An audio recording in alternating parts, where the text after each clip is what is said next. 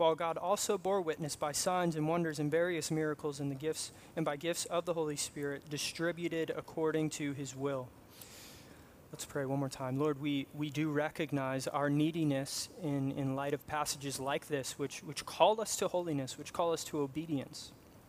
Father, we recognize our obedience is nothing that we can muster up on our own apart from your grace. And so we ask that your Spirit would be at work in us tonight as we hear from your word. We pray that you would empower us and give us the capacity, the ability to obey what we read here. Father, we love you and we praise you for all that you're doing in our midst. In Jesus' name we pray. Amen. Well, this week I was looking up statistics about the Grand Canyon. And maybe this makes me sound a little bit dark. I hope it doesn't, but maybe it's deserved. I wanted to find out what the most common cause of death is at the Grand Canyon. So what would you guess? What would you assume is the greatest cause of death at the Grand Canyon National Park? Drowning, falling. I didn't hear what you said, Sherry. Sorry.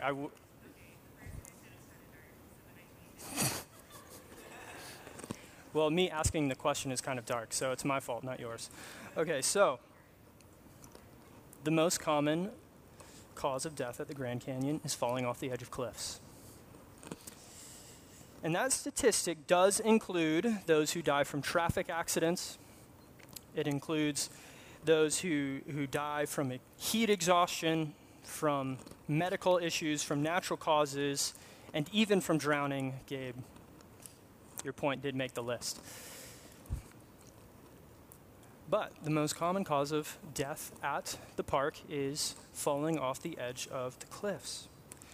And to make these matters all the more dark, I started to read a couple of stories about people who had fallen off the cliff, and I quickly stopped. But some of the stories included people who had committed suicide, and after I read this next story, I just stopped reading. There was a dad who wanted to play a trick on his daughter, and so he pretended to fall off the cliff, and he actually fell. So that was posted on the Grand Canyon website, and yeah, it's just awful, right? And because of this, because of all of these statistics, because of these horrendous stories, there are warning signs all over the park, all over the Grand Canyon National Park. In fact, I even found on the website of the Grand Canyon an entire page on the website designated to warn guests against the dangers of falling off the cliffs in the park. So what's the point of a warning? Right? What is the point of a warning anyways? It's to communicate the potential consequences or the potential hazards that can result from some type of behavior. And as we go into the book of Hebrews, what we find is that this book functions in many ways like the tons and tons of warning signs that you find throughout the Grand Canyon National Park. This book is filled with warnings. Warning after warning, which all prompt those who are contemplating to abandon Christ to come face to face with the realities of what they're contemplating. If you abandon Christ, you will perish. That is the warning that we see over and over again within the letter to the Hebrews. You see, this book is all about the supremacy of Christ. It's all about the supremacy of the final message that is revealed through Christ. And because this final message that we have in Christ is supreme, we have to pay a greater urgency to cling to this final word. As we see in our text here, there are dire consequences for those who abandon this message. And so tonight we're going to consider the first of many warnings that we find in the book of Hebrews. So here's what our night is going to look like. I want to give a quick survey of verses 1 through 4, the verses we just read. And I want to make a few comments on these verses. And then I want to back up and just spend some time discussing how we should interpret these warnings. Because this is the first of many to come. And so I want to spend some time just addressing how do we address all of these warnings in the book of Hebrews. And finally, I want to go back to verse 1, and I want to consider this phrase, we must pay closer attention to what we have heard. And I want to consider some different ways that we can pay attention to this message that we have in Christ. And so let's begin just by surveying verses 1 through 4. Let's look at verse 1. Here we see that we are called to pay much closer attention to what we have heard. This is the main commandment that we find in these 4 verses. Pay attention to what you have heard. This is the primary emphasis of these 4 verses. And actually, this one line right here connects everything we see in chapters 1 and 2. This is the adhesive glue that connects the 2 chapters. So what does Hebrews mean here when it says that we need to pay attention to what we have heard? What is it that we've heard?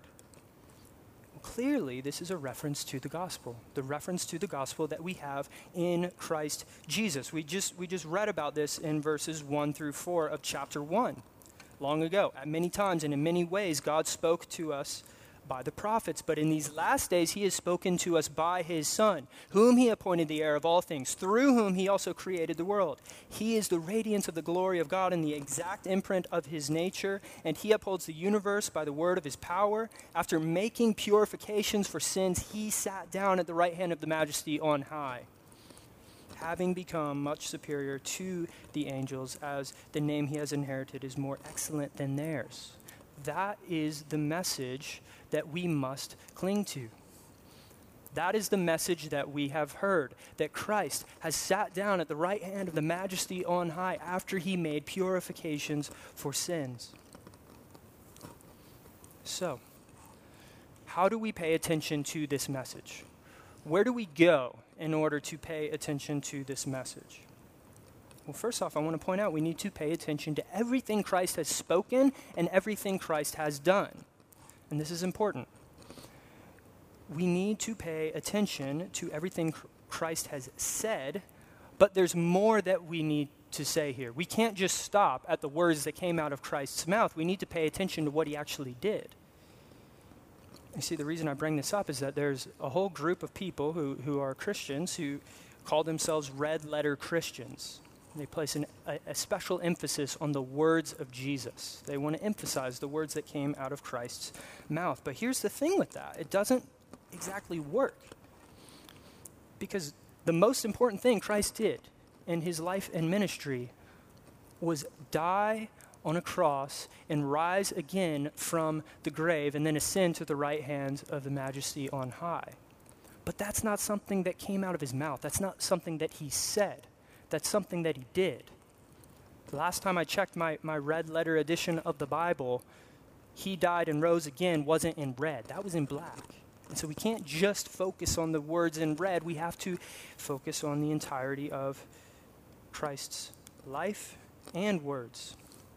But we don't stop there. We must pay attention to the entire teaching of the New Testament.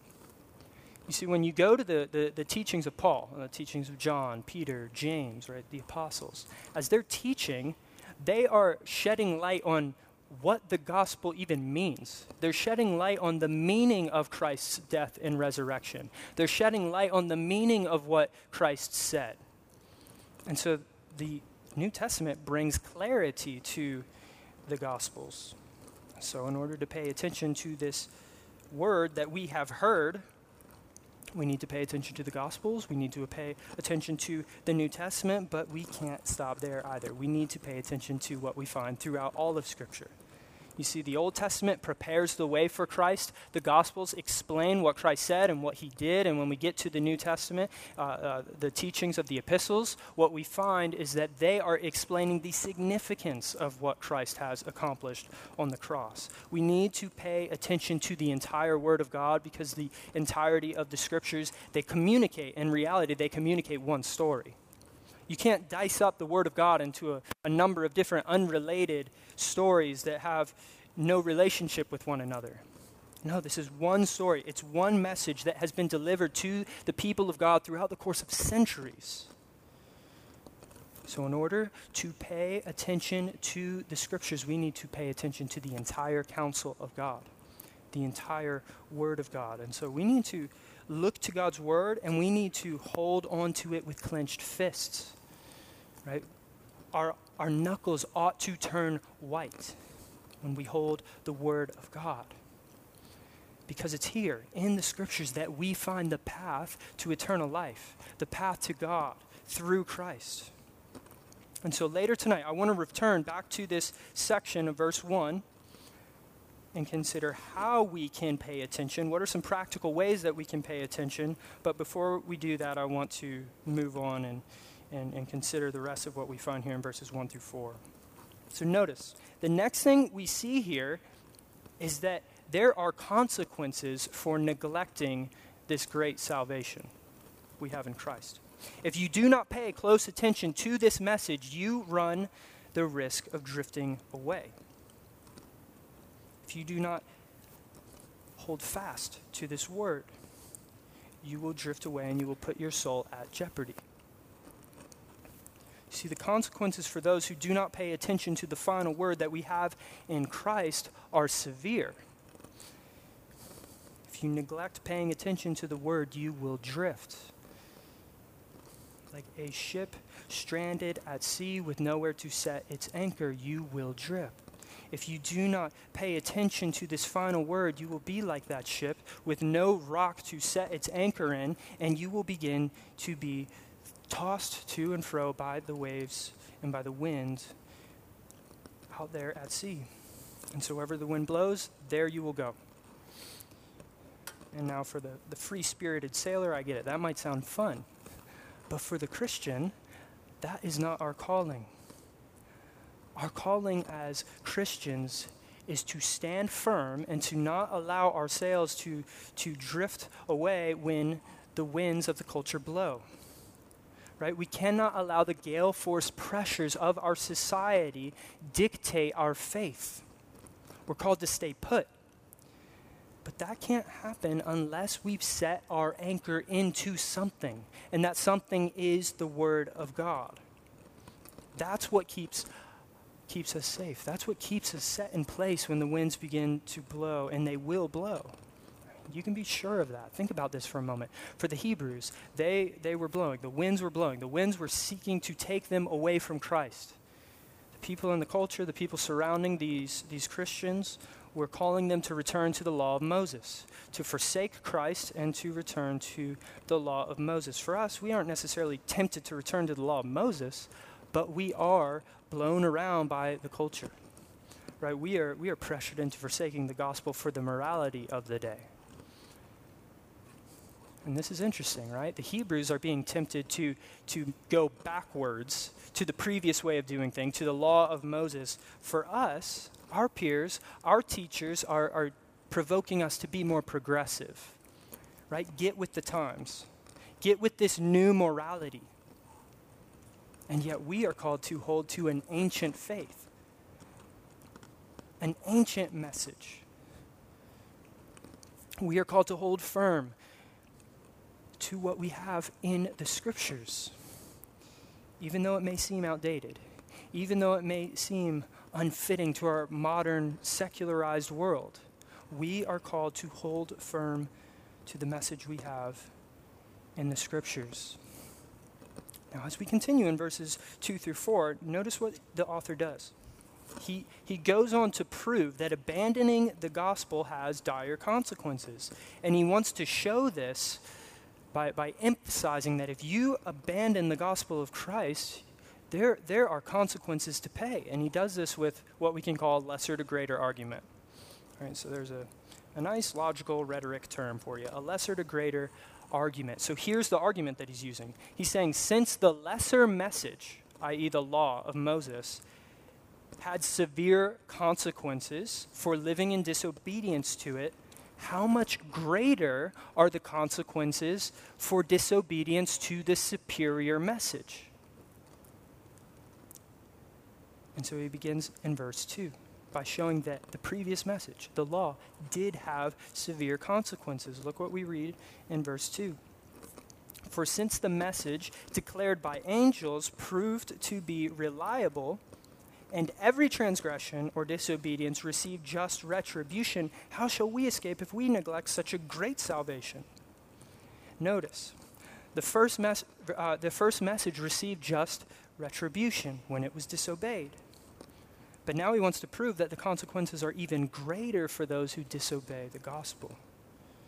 See, the first thing he says here about this previous message is that it was delivered by angels. Remember, we discussed this last week.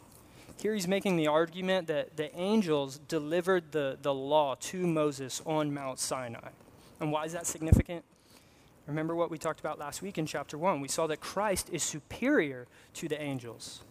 And because Christ is superior to the angels, his message is superior to the message that the angels proclaimed. Right? Because the messenger of the final word is greater, the message of the final word is greater. And that's extremely significant. And now look how he continues. He says, every transgression and act of disobedience received just retribution. Think about this. The old covenant had all sorts of consequences for disobeying the law. Think about the wilderness generation. We'll read a lot more about the wilderness generation later on in Hebrews. The wilderness generation is the group of Israelites who left Egypt and were on the way to Israel. Think about this. Did that generation ever see the promised land? The answer is actually no, because of their disobedience.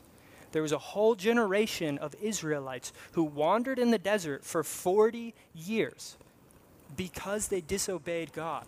God told them, because of your disobedience, you will not see the promised land. And he essentially let them wander off into the wilderness for 40 years until that entire generation passed away. So it wasn't the generation that left Egypt that entered into the promised land, it was their children. Their children entered into Israel. That's because the older generation, the wilderness generation, they were disobedient to the message of God. Similarly, think about the Old Covenant provided all sorts of warnings of exile. If you disobey this word, you will be thrown into exile. Well, what happened to the Israelites? They enter into the promised land, and for generations, they are disobedient to the word of God. What happens to them?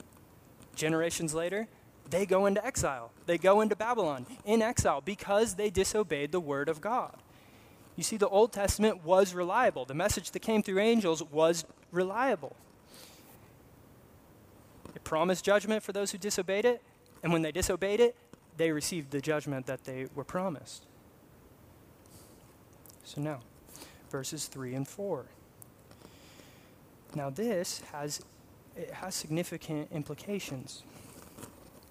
If this is the case, if this old, less superior message that came through Moses had great consequences for disobedience, then how can we escape if we abandon Christ?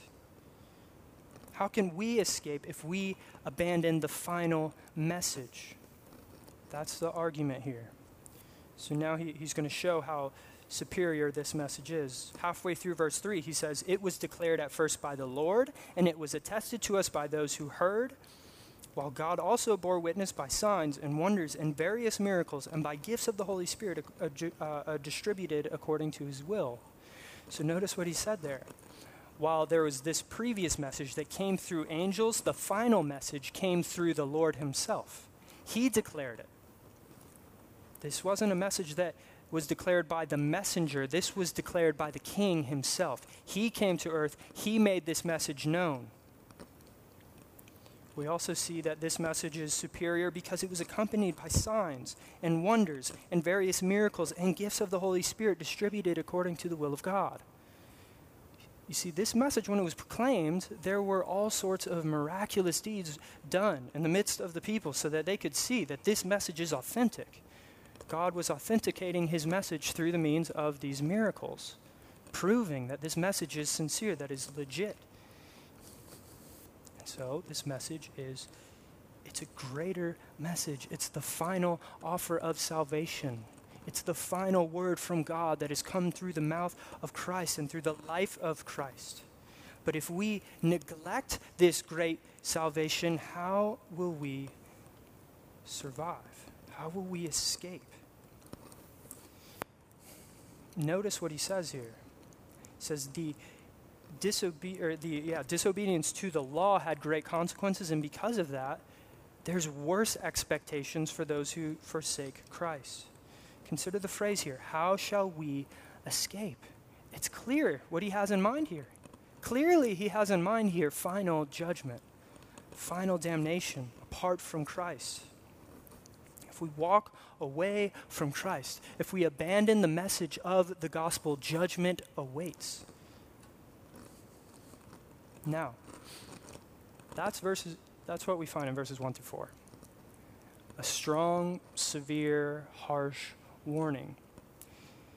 And so what I want to do now is I want to back up, and I want to consider how we should approach these different warnings that we're going to address throughout the book of Hebrews, because this book is littered with warnings, one after another. And to understand the book, we actually need to understand the warnings, because these exhortations, they're fundamental to the overall message of the book.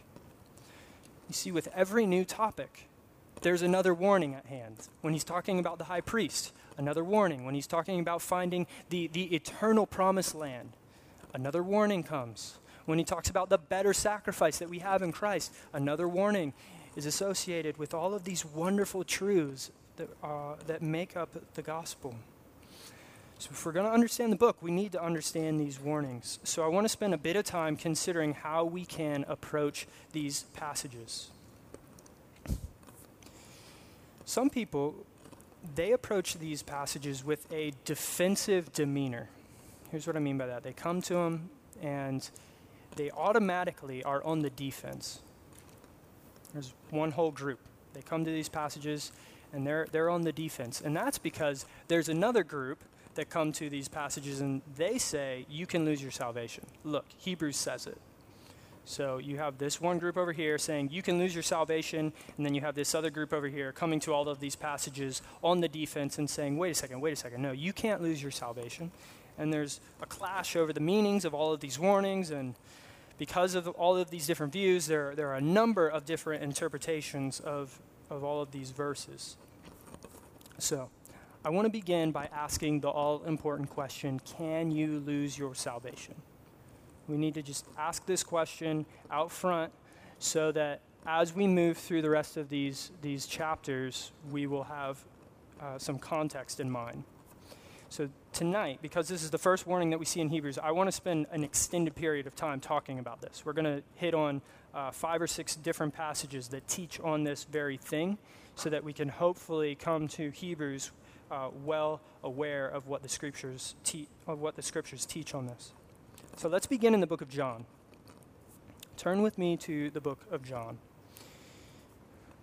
I want to look at 2 different passages in John. First, I want to look at chapter 6, verse 37 through 40, and then we'll jump forward to chapter 10. So these are words straight from the mouth of Christ. Here in John, he is teaching on this very reality. Can someone come to me, find salvation in me, look to me in faith, will I cast them away? Is there anything that they can do in order to forsake this salvation that they have? So look at chapter 6 of John, verse 37. All that the Father gives me will come to me, and whoever comes to me I will never cast out. For I have come down from heaven not to do my own will, but to do the will of him who sent me. And this is the will of the one who sent me, that I should lose nothing of all that he has given me, but raise it up on the last day. For this is the will of my Father, that everyone who looks on the Son and believes on him should have eternal life, and I will raise him up on the last day. So notice a couple of things here. First, we see here in verse 37 that Christ says, I will never cast anyone out who comes to me.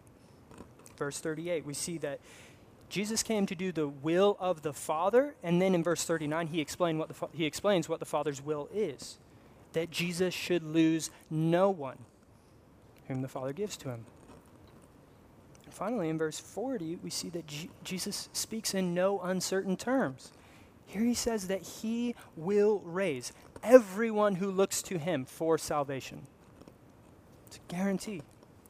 So think about this for a moment. The sovereign king, who chapter 1 says, sits on the throne at the right hand of the majesty on high. He is on your side, and he is declaring in these verses, you will not be lost. I have you. I will not let you go. Right? That is the most comforting reality for Christians. Seriously.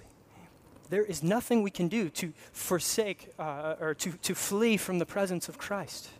If we are his, then he has us, and he will not let us go. Christ the King is on our side. Turn to chapter 10 now in the book of John, verses 27 to 30. Here Jesus is describing his ministry as the great shepherd, the good shepherd who cares for and tends for his sheep, who cares for the church. Here's what he says in verse 27. My sheep hear my voice, and I know them, and they follow me. I give them eternal life, and they will never perish. And no one will snatch them out of my hands.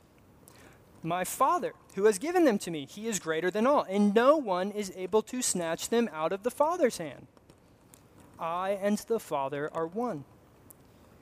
So here, Christ, the good shepherd, is saying, I hold my sheep in my hands, and no one can take them from me. And then he says the Father has them in his hands, and no one can take the sheep from his Father. And then he goes on, and there's this wild Trinitarian statement, I and the Father are one. Right? The Trinity has declared in eternity past, all of my sheep are guaranteed to see my face one day, someday soon. The Trinity has declared salvation is firmly established for the sheep. If you are a sheep, salvation is yours. There's nothing to fear. No one can take us out of Christ's hand. No one can take us out of the Father's hand. But let's keep going. There's more to say here. Romans 8:28. This passage is one of the most extensive passages explaining this truth. Can you lose your salvation? Romans 8:28, and we'll go all the way down to verse 39. Romans 8:28. And we know that for those who love God, all things work together for the good, for those who are called according to his purpose. For those whom he foreknew, he also predestined to be conformed to the image of his Son, in order that he might be the firstborn among many brothers. And those whom he predestined, he also called. And those whom he called, he also justified. And those whom he justified, he also glorified. So think about that for a moment. Here we see that if you have been foreknown by the Father, if you have been predestined by the Father, if you've been called by the Father, if you've been justified by the Father, you have been glorified already. Well, glorified throughout the New Testament, that's a word that's specifically used for us when we are in the presence of God. And here, he's saying this reality is already true of the church. If you are a sheep, you have, in a real sense, already been glorified. You will see the Father face to face, and that's guaranteed. And this matter gets even more clear. Look at verse 34. Chapter 8. Who is to condemn? Christ Jesus is the one who died. More than that, who was raised, who is at the right hand of God, who intercedes, or who indeed is interceding for us. Who shall separate us from the love of Christ? Shall tribulation or distress or persecution or famine or nakedness or danger or sword? Why is it that we do not have to fear tribulation or distress or persecution or famine or nakedness or danger or sword?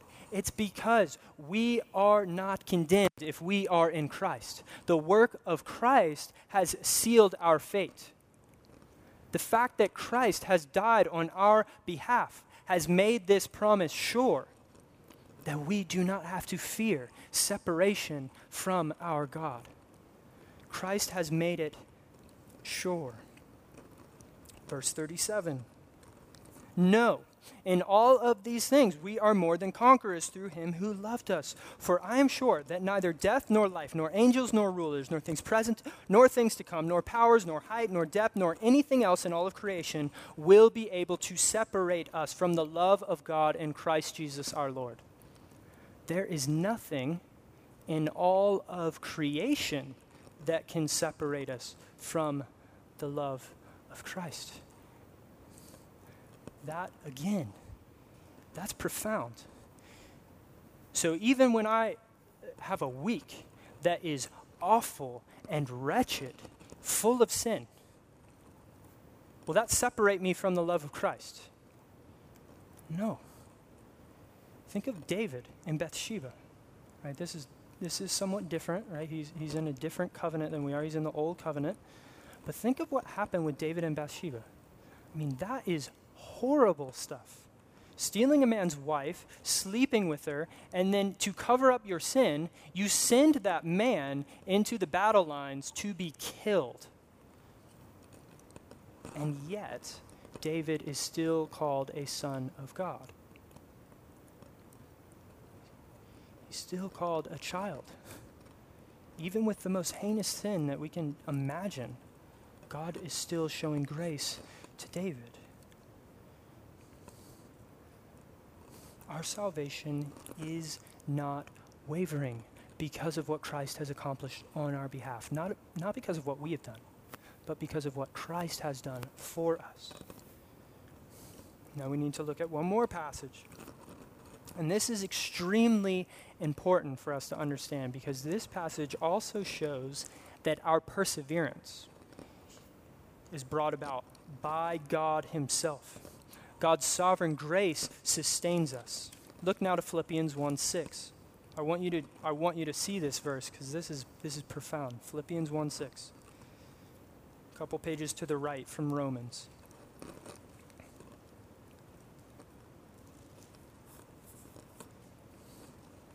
Here we have one verse that summarizes all of what we're hearing from all of these other passages. And I am sure of this, that he who began a good work in you will bring it to completion at the day of Jesus Christ. So the teaching here is that God began a good work in us. If you are a Christian, God has begun a good work in you. And this verse says, if God has begun a good work in you, he will bring it to completion. There's no question marks about it. He will bring it to completion. This means God is the one who enables you to start bearing fruit as a Christian. And he is the one who enables you to bear fruit as a Christian until the day you die. God is the one who produces in you a heart that loves and trusts the King.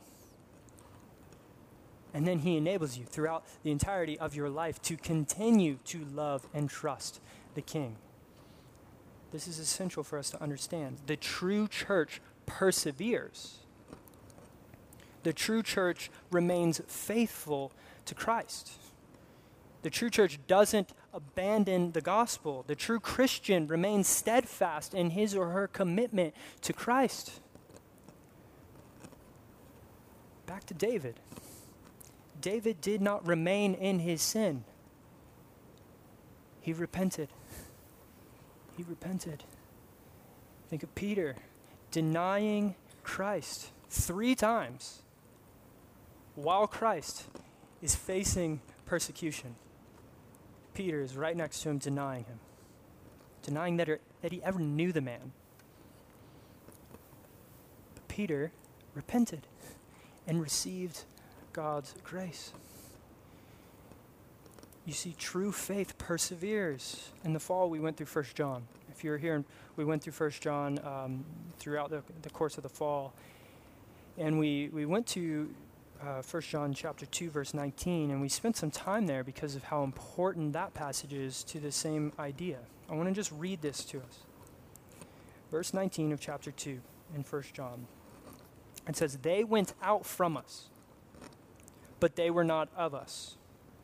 For if they had been of us, they would have continued with us. But they went out that it might become plain that they were all not of us." So here's what's going on here. I don't know if you remember this, but in 1 John, there was all of these people who are abandoning Christ, much like what we have in the book of Hebrews, people who are tempted to abandon Christ. And what 1 John says is, hey, listen, when they leave the church, they're making their true identity known. When they leave Christ, forsake Christ, their true identity is being portrayed to everyone. They weren't true believers in the first place. They weren't true Christians in the first place. If they were true Christians, they would have remained with us. They would have continued with us. You see, genuine Christians remain in the church. Genuine Christians remain faithful to Christ. Not out of their own doing, not out of their own muster, no, because Christ is at work in them, because the Holy Spirit is propelling them and giving them the ability to remain faithful. So I want to just summarize what we've seen in all of these different passages.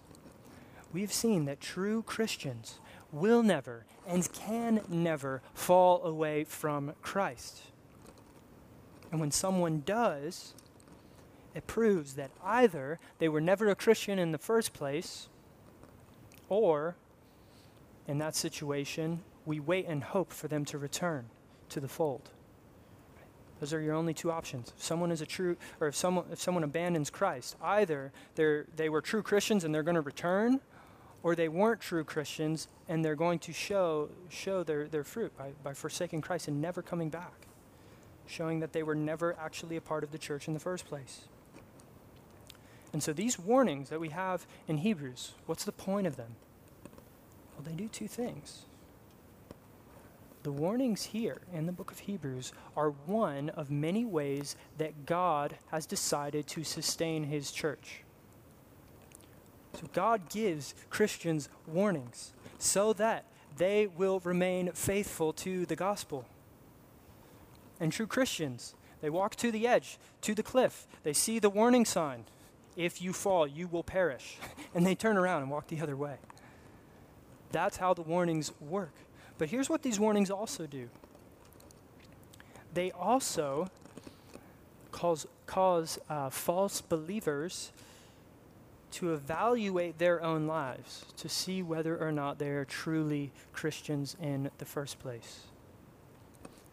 These warnings, they prompt you. They prompt everyone. Do I actually trust in Christ? Am I actually going to remain faithful? And for some, it's a means of fulfilling Philippians 1:6, right?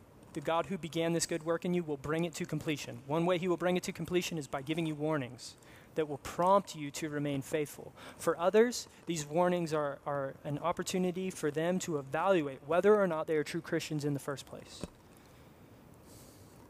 Now, before we move on, I want to show that the book of Hebrews is extremely practical when it comes to these warnings. I've learned a ton from just reading these warnings at face value. For instance, I have a friend that I grew up with. We went to church together. We grew up down the street from each other. We were in youth group together, accountability partners, the whole deal. And when I was home one winter for Christmas from college, we went out to lunch together. And we went to Chick-fil-A, which I know a lot of you are super stoked on.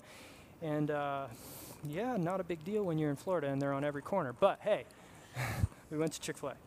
And we sat down at a booth, and he looked across the table at me, and he told me that he had decided that he wanted to live in sin. He knew what God's word said. He knew that God's word prohibited the lifestyle that he wanted to live in, but he wanted to just live in open homosexuality. He was just decided on this. And in that moment, I'm faced with a question. Am I going to look at him and just say, you know, man, it's all good. True Christians, they're never going to lose their salvation, man. You're good. Would that be helpful in that moment? No. Even though I really thought my friend was a Christian. I mean, we grew up together. I knew his struggles, but I knew that he was striving to be faithful to the gospel. So even though I knew for years he had been striving and fighting his sin and trying to remain faithful to Christ, even though I knew that, it's not going to be helpful for me in that moment to just look at him and go, you know what, man, you're good. You're never going to lose your salvation. That's not helpful. And I think because I had been informed by books like Hebrews, that's not the way I approached that. Because I knew him well, I looked him in the eyes and told him, if you're going to do this, you are forsaking Christ for hell. You realize that. You realize that, right? If you forsake Christ for your sin, you are saying, I want to perish. That's what you're telling God. And thankfully, because of conversations like the one I had with him and what conversations that other people had with him, and because ultimately God was at work in his heart and he was responding well to the word of God, he repented. And even to this day, he is walking in faithfulness to Christ. And like, we can be thankful for that. But I do wonder if I just looked at him and said, dude, it's all good. Don't worry about it. You aren't going to lose your salvation. And if other people who were talking with him were telling him the same thing, what would happen? What would have happened to him? You see, the warnings within Scripture are essential. They're essential for Christians. We need these warnings. If we're going to walk faithfully with Christ, we need them. And so, with that, I want to now jump back to verse 1 of chapter 2. And I want to spend some time thinking practically now. What does it look like to pay closer attention to what we have heard? Remember, that is the primary command in these verses. That's the primary emphasis of these verses. Pay attention to what we have heard. So how do we do that? I have four ways to fulfill this commandment. 4 ways. First, go to a church that preaches expositional sermons. So whether you're here in Brentwood, Antioch, or whether you move to a different city, or you have to move for school or work, go to a church that preaches the word expositionally. So what does that mean? By and large, there are 2 different types of preaching. What we call topical preaching and what we call expositional preaching. And here's the difference between these 2 ideas. Topical sermons, topical preaching does this. It says, I have an idea. A preacher will say, I have an idea that I want to preach on. Here's what I'm going to preach. I want to preach on leadership. And I have 8 different key roles or key ideas for being a good leader. All right, where can I go in the Bible to support my idea here? Where can I go in the Scriptures to support my premise? Here are 8 great lessons for a good leader. That would be a topical sermon. And there's a place for that. That's not essentially wrong. It's not all bad all the time. But expositional sermons, on the other hand, go to the Bible, and instead of coming with a preconceived notion about what I'm going to preach, we come to the Bible and say, what does it say? That's my main point. What's this passage teach me? That's what I'm going to preach.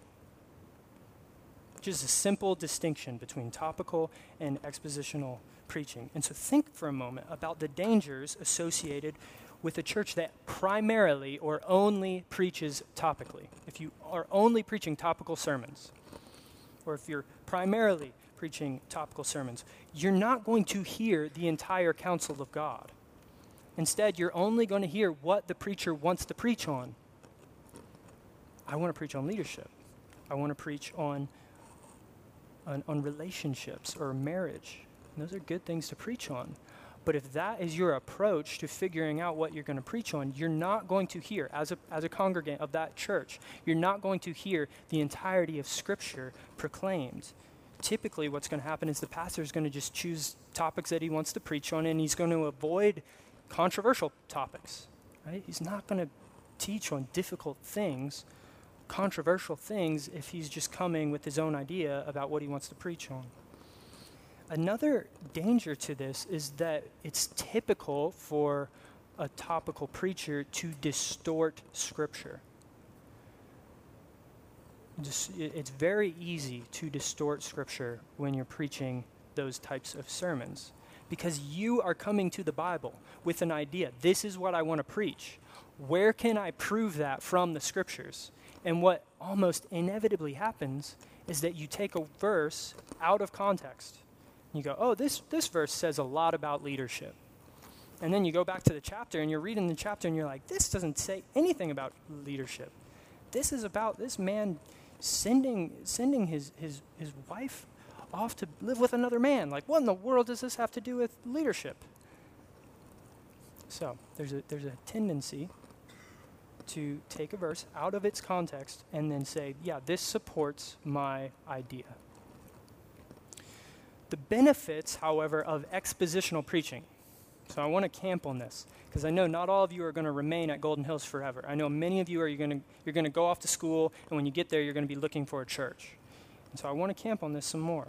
The benefits of expositional preaching, however, is that you hear the entire counsel of God. You hear what the Scriptures have to say. It's not a pastor just coming to the Word of God and saying, okay, what do I want them to hear? Instead, it's a pastor coming and saying, God, what do you have to say?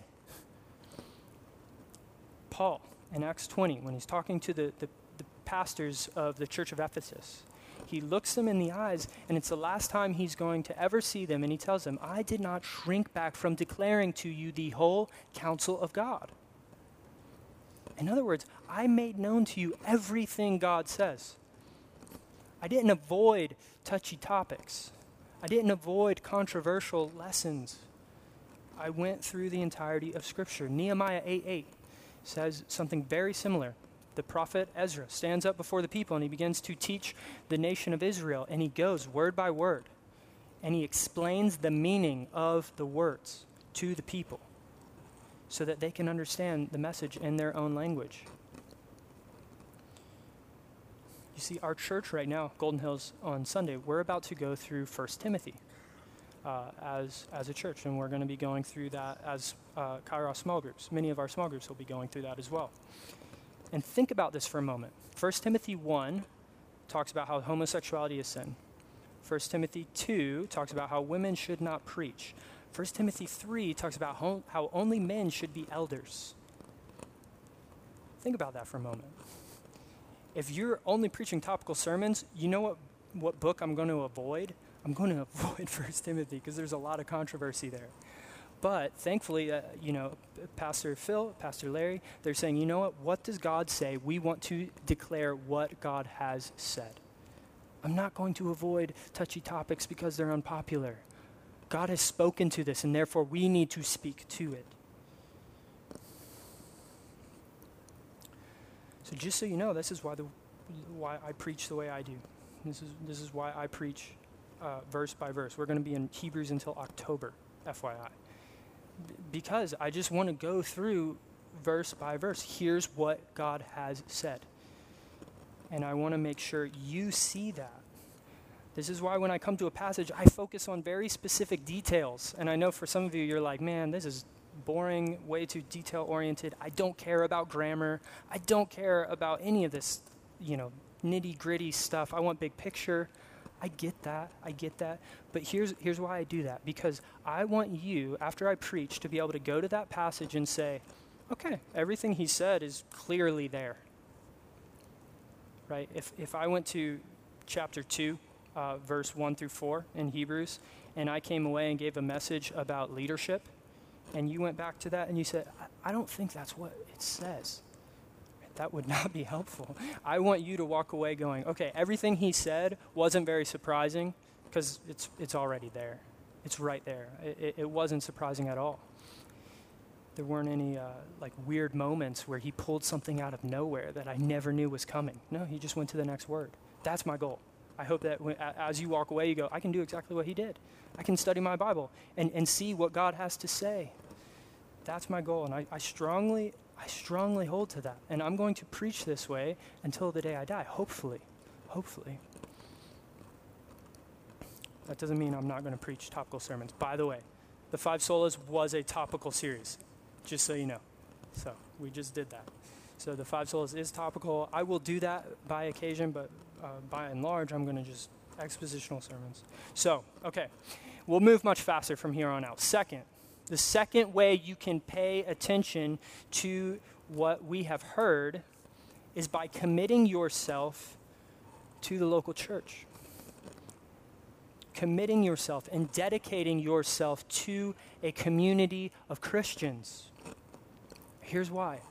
Because as you surround yourself with godly Christians, they will look at you and help you to pay attention to what God has said. And then you can look at them and help them to pay attention to what God has said. You can hold each other accountable. You can help people in community. And so to pour into your local church, dedicate yourself to the local church.